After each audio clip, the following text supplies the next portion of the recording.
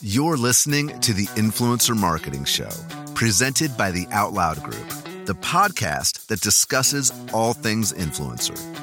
Now to your hosts, Joel and Brad. Welcome back to the Influencer Marketing Show. I'm Brad. I'm Joel. And we are here to talk about marriage and a special kind of marriage. Joel, do you want to talk about UGC and influencers coming together? Yes. All right. So this isn't a new trend. Several companies, brands have been doing it well. Again, your guiding lights here to walk you through the swamp, the murky morass that is the influencer landscape. Once again, we've got some rules of the road that we think you're going to find helpful. So, marriage of UGC and influencer, user-generated content, influencer, someone that has a platform that their opinion matters, right? So we've seen a whole lot of companies coming in saying, hey, we're going to do influencer. We want that content. And then we want to be able to, chop it up, run it for paid social, whatever. That can be fine. It can work well. We have specific recommendations about how to do it better than maybe you're doing it right now. So big one, and we'll have other things to say. This is like the one big thing that I want to say is don't. I want it to be perfect because I want you to remember it. Do not, one, automatically assume that every piece of content that you get, you're going to want to run with. So therefore, don't pay for it. But even far more important than that, I would honestly steer away from even bothering to use the influencer content, whatever's going to go up on their platform for your UGC. And here's why. Because it's going to do two types. I'm all about finding where there are perverse incentives, warping effects, whatever, and then eliminating those to keep things as pure as possible. So here's what you want: that piece of content that's going up on the creator's channel. You want that to be as real and authentic as possible, and you want it to be their voice for their channel. Now, recognize that might not make the best UGC content. That might not make the best paid social. That might not be, in fact, probably will not be the thing that you're going to want to chop up and be able to run your own paid social on.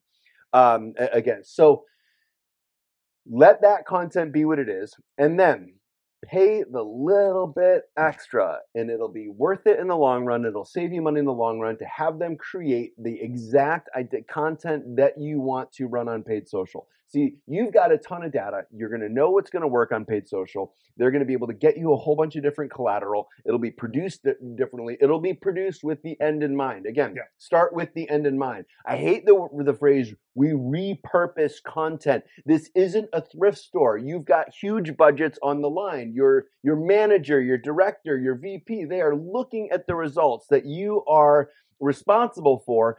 Don't repurpose content. Let influencer be influencer. Let user-generated content be UGC. And if you're going to run paid, take the extra time, step, and effort to get the content that you actually need, that you want. Because if you don't, the most likely scenario is that you're going to have this list of demands that you want for your UGC. You're going to cram that into the more organic influencer content. That's going to feel stale, dry, like an infomercial for you to get the thing that you think you want over there, but none of it's going to really work all that well. So that's my rant about how to do UGC and influencer and how to marry the two. I like it. I like the energy. I like the clear don't. And I mostly agree with you. So it's interesting because I do think there's to do it right, it should be influencer paid social first content. Yes. Right. And so 100%, if you want to run what we call influencer paid social, formerly known as whitelisting. Facebook doesn't use that word anymore. No reason to use it. But for influencer paid social, where there's paid social, but from a user perspective, it's coming from the creator's account. That's what we call it. So basically, have the creator develop that content for a paid campaign. That's clearly going to deliver the best results. And it's not going to be that expensive. It'll be you marry it with a bigger campaign. It'll be cheaper than you think it is. Well, that said, you can do it on the cheap if you want to start understanding like are we even remotely in the ballpark? But it's dangerous because you can repurpose content from a YouTube video or an Instagram story or TikTok or whatever to use for paid social. It's a totally viable option. You just need to know that if it does not work, that is not a signal that influencer paid social doesn't work for you. Reach. It's an opportunity to be able to potentially get some signal for really cheap, but it's think about it as like a free test, right?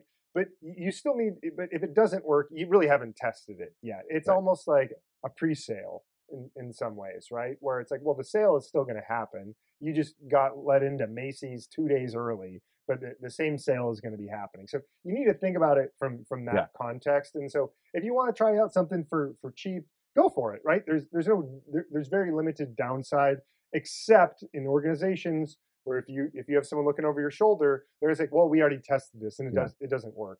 Yeah. So it'll be 3 years before you come back around to it. Exactly. And so we hate to see that. So you need to really look in the mirror at your own organization to know if you can test on the cheap. For most organizations, it's just not worth it because it's not going to deliver the results. So yeah. That's our advice. We want your marriage to be a happy one. That's our recommendation. Thanks for hanging out. Follow us on all the stuff down below. We'll see you next time. Thanks for listening to the Influencer Marketing Show. Don't forget to rate, comment, and subscribe. For more info, visit our website at outloudgroup.com.